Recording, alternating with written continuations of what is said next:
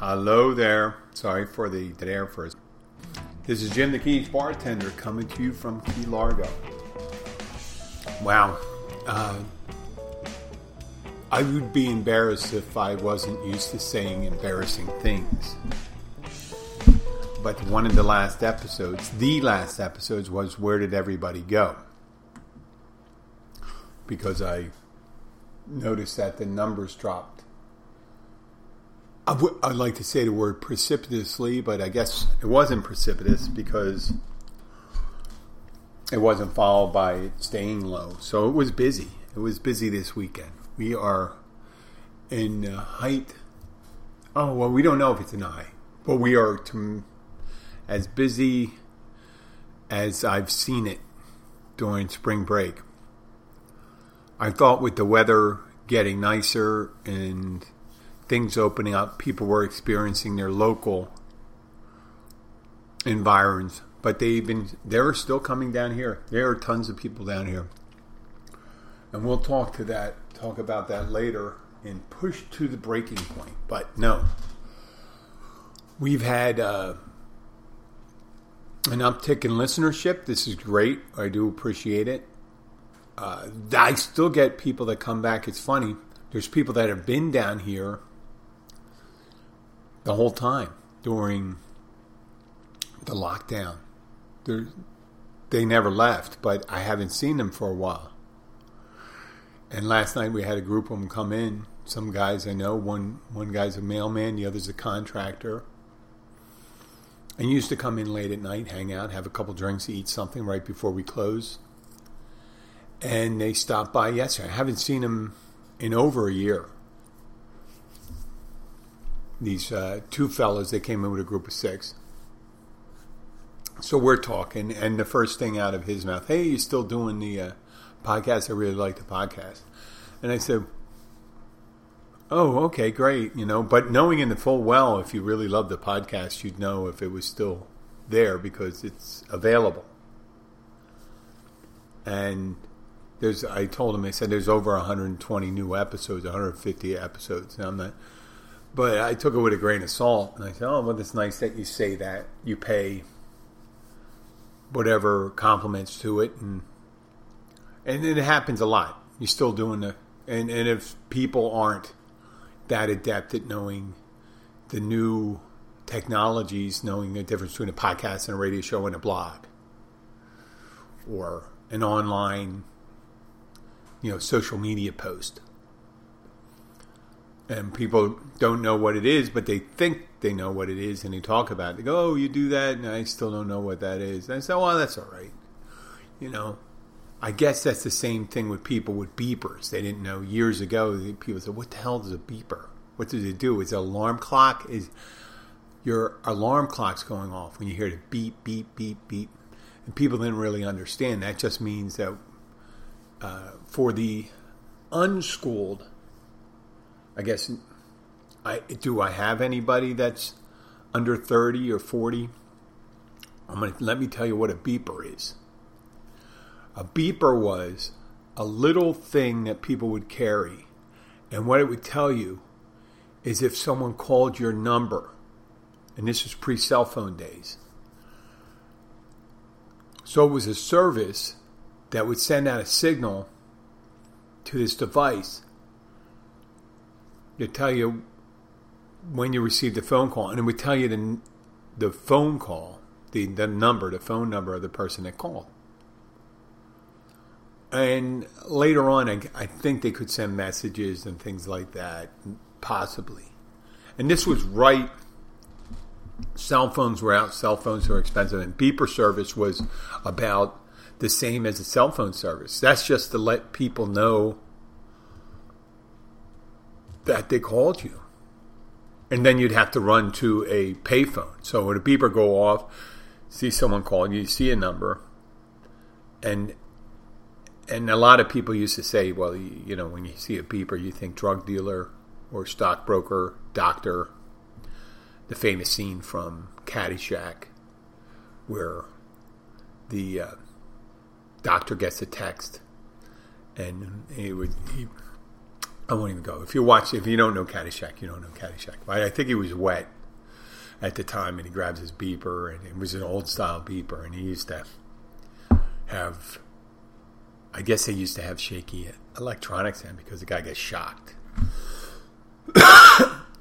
So I relate the beeper thing in the beginning when people didn't know what a beeper was. And now people don't know what a beeper is because of they don't no longer exist. People say, oh, wow, it's kind of amazing. I'm going to pause this for a second. I think the wife's coming home, and I always hate getting interrupted when that happens. Plus, I feel a coughing fit coming on. Be right back. Thank you. Okay, we're back. Wow, I felt like I was choking. Let me take this off. I'm sorry about the music going on. Yes, we're back. So, we've all seen these. There's people that aren't familiar with new technology, and why would you have to get acquainted with old technology? But kids that are up to date on current technology, try to explain them Morse code, how the telegraph worked. I imagine it's like explaining to a white person what a smoke signal was. I mean, a smoke signal kind of makes sense. You could send like a black smoke, gray smoke, silver smoke, and you could cover it up, send several puffs up at a time. That say, well, 3 puffs of smoke mean there's a group of settlers coming by. There's a whole bunch of different ways you can set up smoke signals, and they're not that sophisticated, but it's still imparted information to you, much like the beeper, much like the telegraph. Or semaphore, which is, semaphore, let me explain it to people. Semaphore is flag signaling. And what they use normally would be white flags, and you hold them up at different positions, and it's the way semaphore was the way ships could signal to each other without having to get super close. So a guy would be on the edge of a ship, and he'd be holding a flag, and you could say, positions like one hand would be at 3 o'clock, the other would be at 12 o'clock, and that would spell out the message to someone. This is pre-wireless, obviously. In the 1800s, 1700s. And then they had flags that could signal pennants that they could run up that would signal a message, like if they're under distress or if they're under attack and things like that. But obviously, if you could see a flag, right, you could tell if they're under attack. Or you could tell the semaphore signaling was also so foreign ships wouldn't sneak up running the flag of a friendly ship. Anybody can have a British, I don't know if they use British colors on their ships, and they could sneak up on another British ship by just running those flags, but there could be secret signals you could send by putting a pennant at the top of the mast to make sure that it's still a friendly ship, so it doesn't come up on you and start blasting away. How the fuck did I get to that point? So, yeah, I was talking about the guy coming in and say, hey, you're still doing a podcast, and I really liked it. And I go, whoa, well, I like it enough to follow it. I mean, were there people that liked Sopranos and say, well, I really like Sopranos. I wonder if it's still, I'd like to see a new episode. I'm going, if you haven't seen it in a while, you weren't a big fan of Sopranos if you don't realize it's gone, or Seinfeld, or whatever, or Game of Thrones. Let's make it current. Game of Thrones. People say, I'm meaning to watch Game of Thrones. I'm waiting for a new season. Well, no, it's all out. It's over. It's over, man. Just like Sopranos and Seinfeld. And now I'm not equating the quality of what I do to the quality of entertainment you get from Sopranos, Game of Thrones, or Seinfeld. But I'm still doing it. Another thing I wanted to address today was India. I originally, if you look at my statistics, the last couple months, about 12% of my listeners are from India. Now, I don't know if that's just downloads where people are downloading it and sharing in India and then putting it as their content onto, I think there's a podcast system called Giovanna, something like that in India. But I keep on showing places from like Kolkata, Pune, India, maybe Bangalore or Bengaluru. And I just wonder if they're, I guess with 1.3 billion people, there could be, and there probably are people that for some reason find a value to listening to this show in India. I guess when I use the word foreign, I don't mean another nationality, so different. Our lifestyle here must seem so different to someone from India.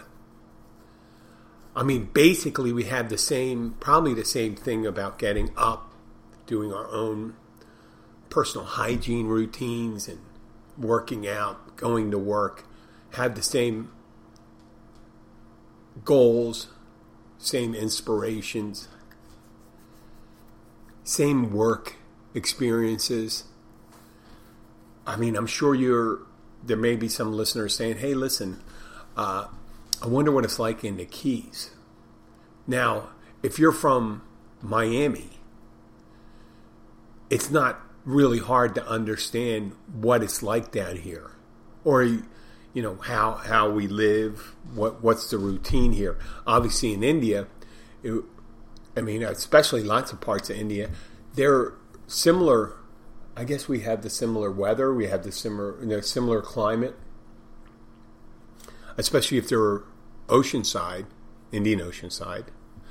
Some similar type reptiles and things like that, and it's the sea life. But just day to day, how we interact with people and what our concerns are versus what their concerns are in India has to be kind of revealing. Like here, our main concern here could be like healthcare and our politics. In India, they have their politics too. Meaning, I think recently Modi is their president or prime minister, and he's kind of like a somewhat, I'd have to say, I don't want to say conservative, but he's a Hindu nationalist, meaning that they have an idea what the atypical India is, and that may be, I think, according to Modi, it's primarily a Hindu India. Just like people here in certain conservative sections of politics or groups think that Christian is the typical makeup of the United States, traditional Christian makeup, and that's the basis for the United States. Both are right, and both are somewhat a little bit off the mark, because America, and much like India too, we're a heterogeneous society.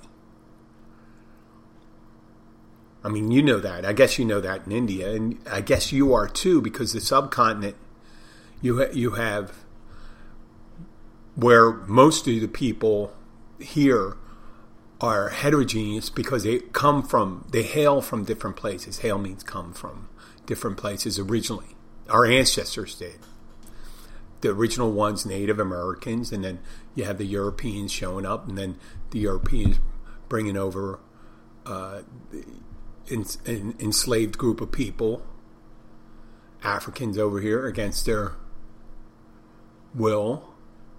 And then there was the Latin American coming up, migrations.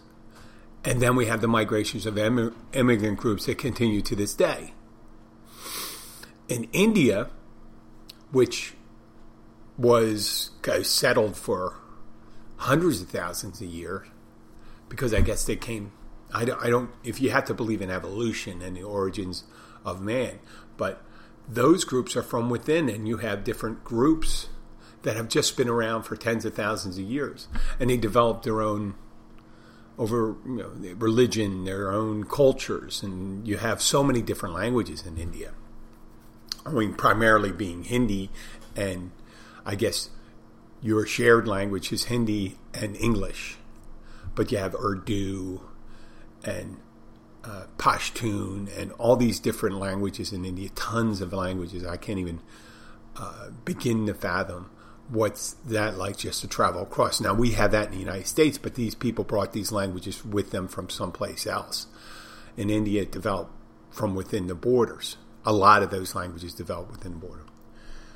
So why someone from India might find it fascinating, you may find it fascinating, say, hey, this guy's kind of fucking nutty.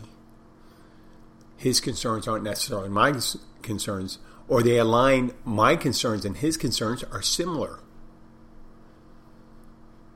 That's more fascinating to me. If you're going to find out that, oh, here's someone from thousands of miles away and they have similar concerns to me and similar things that they find interesting. And I guess, if you're growing up in some resort or living in some resort community in India, you might, and you work in the service industry, you might have a shared experience. So in my life, I ran into a lot of people of Indian ancestry and from India. So I can understand how someone would be interested in something else. I'm always interested when I hear about life in India, the Far East. I love seeing those movies, a foreign movie. So I'm just, it's just so interesting how that started with the India. I don't know why that doesn't happen in China though. There's 1.3 million Chinese, and you figure they have the same, probably, maybe not the same literacy in English as India does, but I imagine there's a lot of Chinese that do it, or it could be from state-run restrictions why there's not a significant listenership in India. I mean, in China. So I think someday, if it opens up, I may get like 8% or 12% of my listeners might be from China. And then eventually, I think a larger African, I don't know. In Africa, will that ever be a thing where they say, hey, listen, let's see what the old white man's having to say in the Florida Keys? Well, what's a fucking Florida Key? Is it a key that only fits in Florida? Or, they may have a different word for keys over there and stuff like that. I know they have India or near India. But I think we'll leave that. I think I'm probably blathering right now with that. On to the traffic down here and the amount of business we have. It's good. It's really busy. But once again, I use the word anecdotally because I do not have a large cross-section. All I know is what I see and what I experience down here. And I notice a lot of businesses, there's not a surplus, let's say, workforce. There's not a surplus supply of workers for our workforce down here. And a lot of places seem to be kind of stretched. Recently, I've known people that moved from jobs that were less formal. They didn't work for they didn't work for large corporations.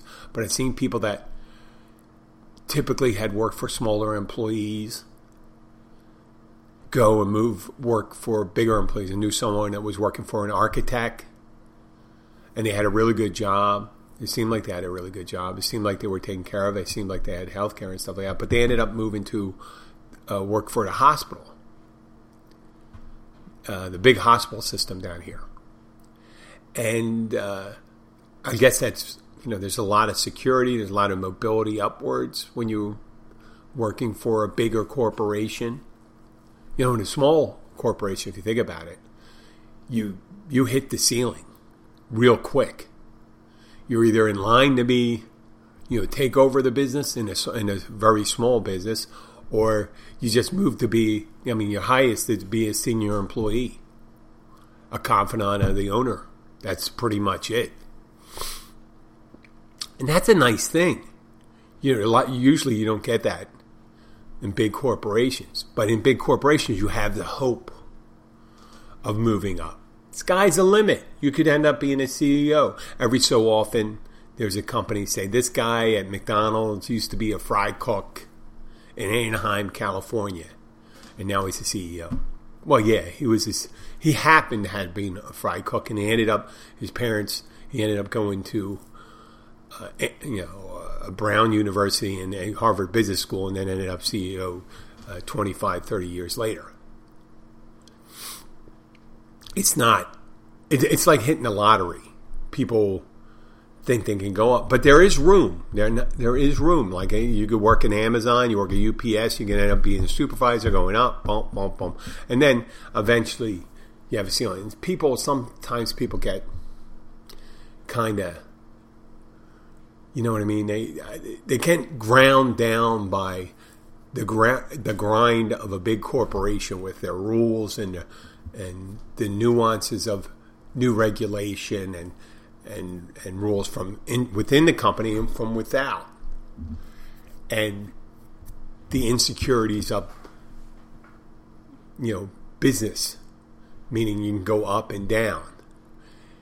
Prior to COVID, retail wasn't necessarily a bad thing to be in, but it was on the way out. COVID put a stake in the heart of brick and mortar retail. Online retail exploded. Jeff Bezos, and I'm going to repeat it. Now this is just a repeated one. He lost $38 billion in his divorce settlement over a year ago to his wife. Well, since COVID, he almost recouped 80% of everything he lost in the divorce settlement. And so it was let's say it was $38 billion. I'm just going to do a roundabout number. I think it is. And he may recoup $35 billion. Holy shit. Just think of that. 1,000th of that, his gain during COVID, would make you a very wealthy person in every country you could think of. 1,000. He has enough money for that gain is enough to put, let's say, 10,000 people to retire very, very comfortably. 10,000 people. If he just decided to say, listen, I'm going to gift this to 10,000 people, and those people, progeny, pretty much set a life. It would change their lives. Right? Or maybe it wouldn't. Who knows? I have this feeling that necessarily found money isn't necessarily the most productive money. It's usually the money you earn yourself.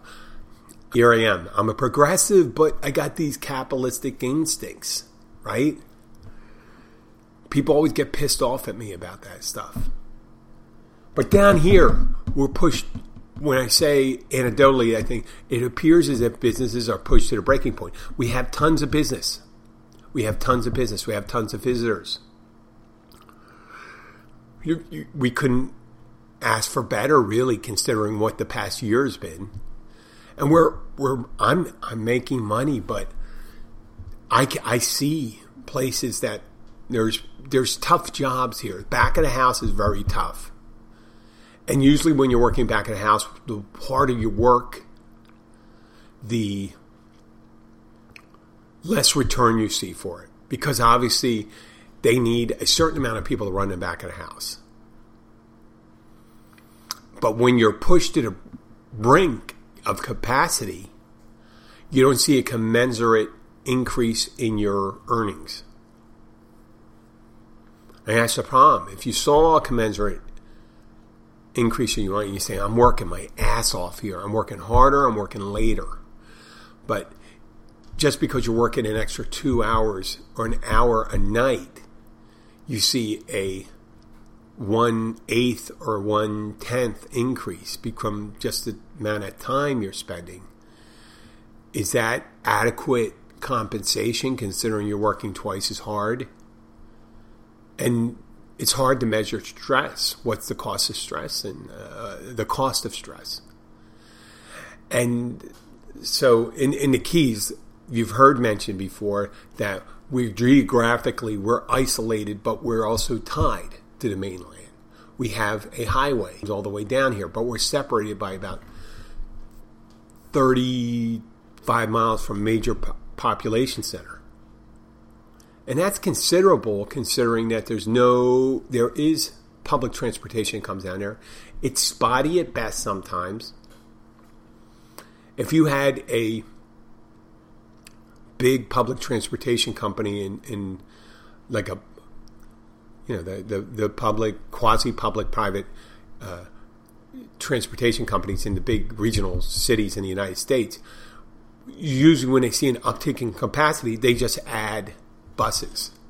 Well, down here, I always wanted to find out what the bus line that supplies the Keys, the Upper Keys, with that drives from Florida City down, drives down here. Who owns it? I think it's a private company, but it is kind of contracted. There's some aid that comes in from Monroe County and maybe Dade County. I'm not sure. I guess I should do a whole show on that sometime. But you have to think of the psychology. If you got to wait for a bus, let's say you have to wait for a bus 25, 30 minutes. That's on a good day, right? And then you got to ride down. It's going to be 45 minutes. So you're walking around 45 minutes. That's without traffic. So that's an hour every day. Well, no, actually, let's say 2 hours every day because it's coming and going. At the end, if you work late at night, sometimes if the bus is full, it'll just drive by. They will not send an extra bus. I'm almost certain about that. They have a certain amount of buses. And if there's capacity, it takes a long lag time for them to add to capacity, to go and adjust to capacity. But considering business, we're not just, we don't know, we don't see an influx of workers down here. Now, there's several factors that really could affect that. It could be the 4.5 years of very hard immigration restrictions. I'm not worried about getting in trouble for this, but having a little lax immigration helps certain industries. It helps agriculture, it helps service, it helps construction.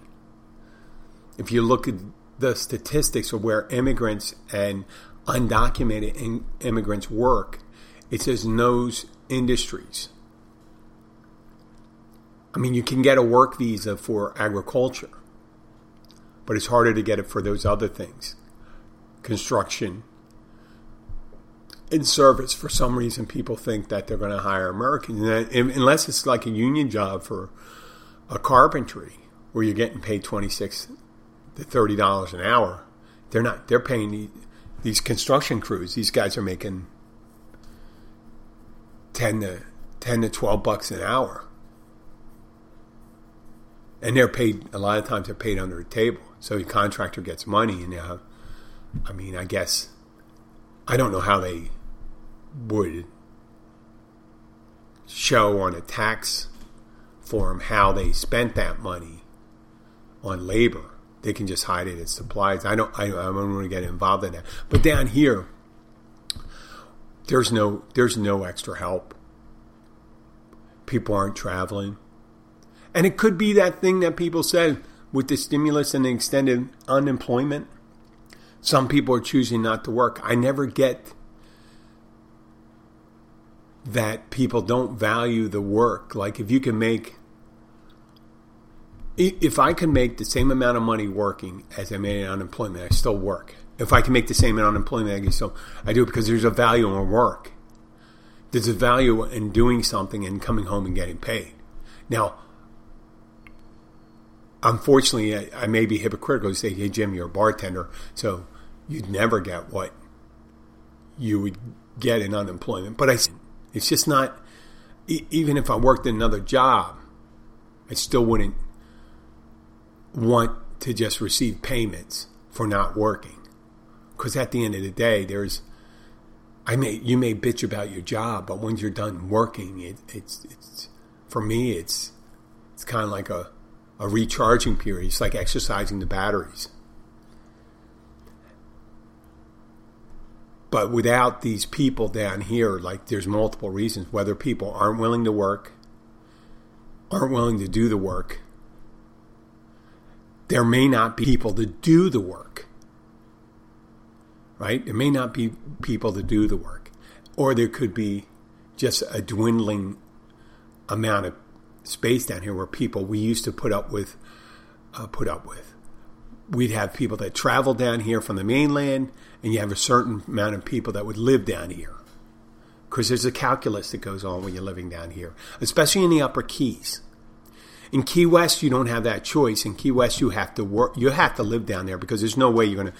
I mean, unless you're flying in on your own plane and you say, "Hey, listen, I'm flying to Key West Airport. I got my little Piper Cub, and I just land and then go to work." You know, it takes an hour and 10 minutes every day. I fly in from Homestead. If there's someone doing that, great. But a line share of people, Marathon and South, live here, and a lot of real estate is disappearing right now that used to be for workforce housing. So, without that workforce housing, we have to rely on, especially the Upper Keys, on people coming down from Florida City. And these workforce housing, they were sub-optimum properties, and they're disappearing because I just did a signing the other day, and I was going to a street that used to have a bunch of places that had trailers that were converted to dwellings. Like there could be large camper trailers or modular homes, but they were subpar optimum housing. And I was going there to do a signing, and in the back of my head I was thinking, well, this didn't sound like the kind of person that lived in that kind of house, and I was being judgmental, I think. But I show up in new construction. It's a 2-1. It looks like a 2-1.5. Beautiful new place. I know they probably spent about $400,000 on this house.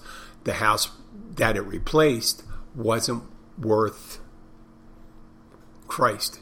If it was up on the mainland, something like that, it wouldn't have been worth like $60,000.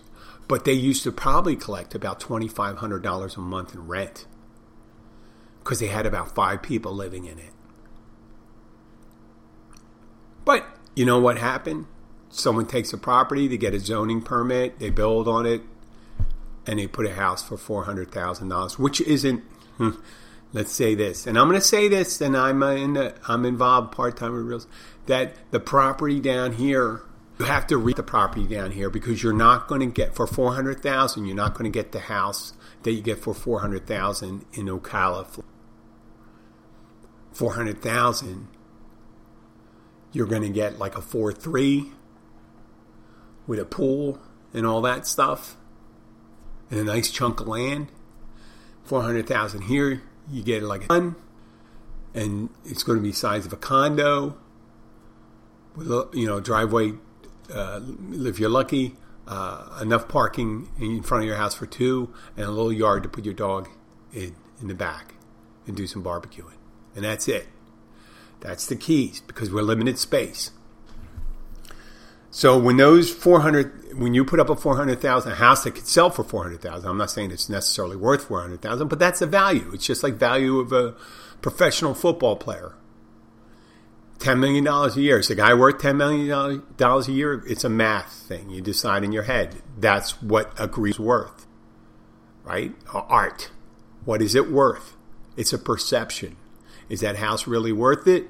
Take it out of the Keys. It could be a $150,000 house. Right? No, but put it in the Keys, $400,000. Now they do the construction maybe with the impact windows. Maybe it's $1,000. Okay? We'll just, that's why I was thinking you put a shoebox with a bucket and a hose. You have a residence down here. That's what it used to be. Now the residences are being replaced, and there's multiple reasons. First of all, COVID. A lot of people want to move out of places. They see Florida as a place to stay. It has very little restrictions. So what are you going to do? You put up a piece of property is worth $400,000. You're going to rent it to someone. How much you have to rent it for to get $2,500 a month? Who's going to pay $2,500 a month for 2-1? Some people might. It depends on what you're making. That's the math thing, and that's why it may be hard to get people to work, and you're having harder and harder times to find people to work down here are willing to do a certain job. Well, that's pretty much it today. I'll be back tomorrow. I'd like to thank everyone for listening, especially India. I'd like to thank Shelbyana, Kentucky. Shelbyana. I like that name. Shelbyana, Kentucky. Is it Shelbyana, Kentucky? Bayville, New Jersey. I got to name some of those places. Elkhorn, Nebraska. Thank you for listening. I'm going to try to remember to mention those. If you like the show, please share it with your friends.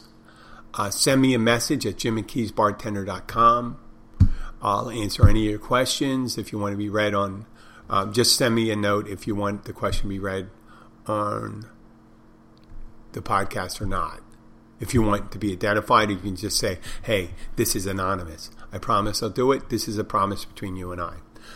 Thank you for listening. And if you are in the Florida Keys, before I sign off, in the Upper Keys, mile marker 102, the Catch and Bar, Oceanside, open for lunch and dinner, happy hour, 3:30 to 6:30. That's Monday through Friday with great deals on food and drinks. The Catch Restaurant is a great place for seafood and non-seafood dishes. If you catch your own seafood and it's filleted and all that, bring it in and they'll catch it. They'll cook it almost any style you want. It's a great place to hang out. That's the Catch Restaurant and Bar in Key Largo at mile marker 102 Oceanside. And if you come in, please tell the host that the Keys Bartender sent you. Thank you very much and have a great day. Let's play some of this music here.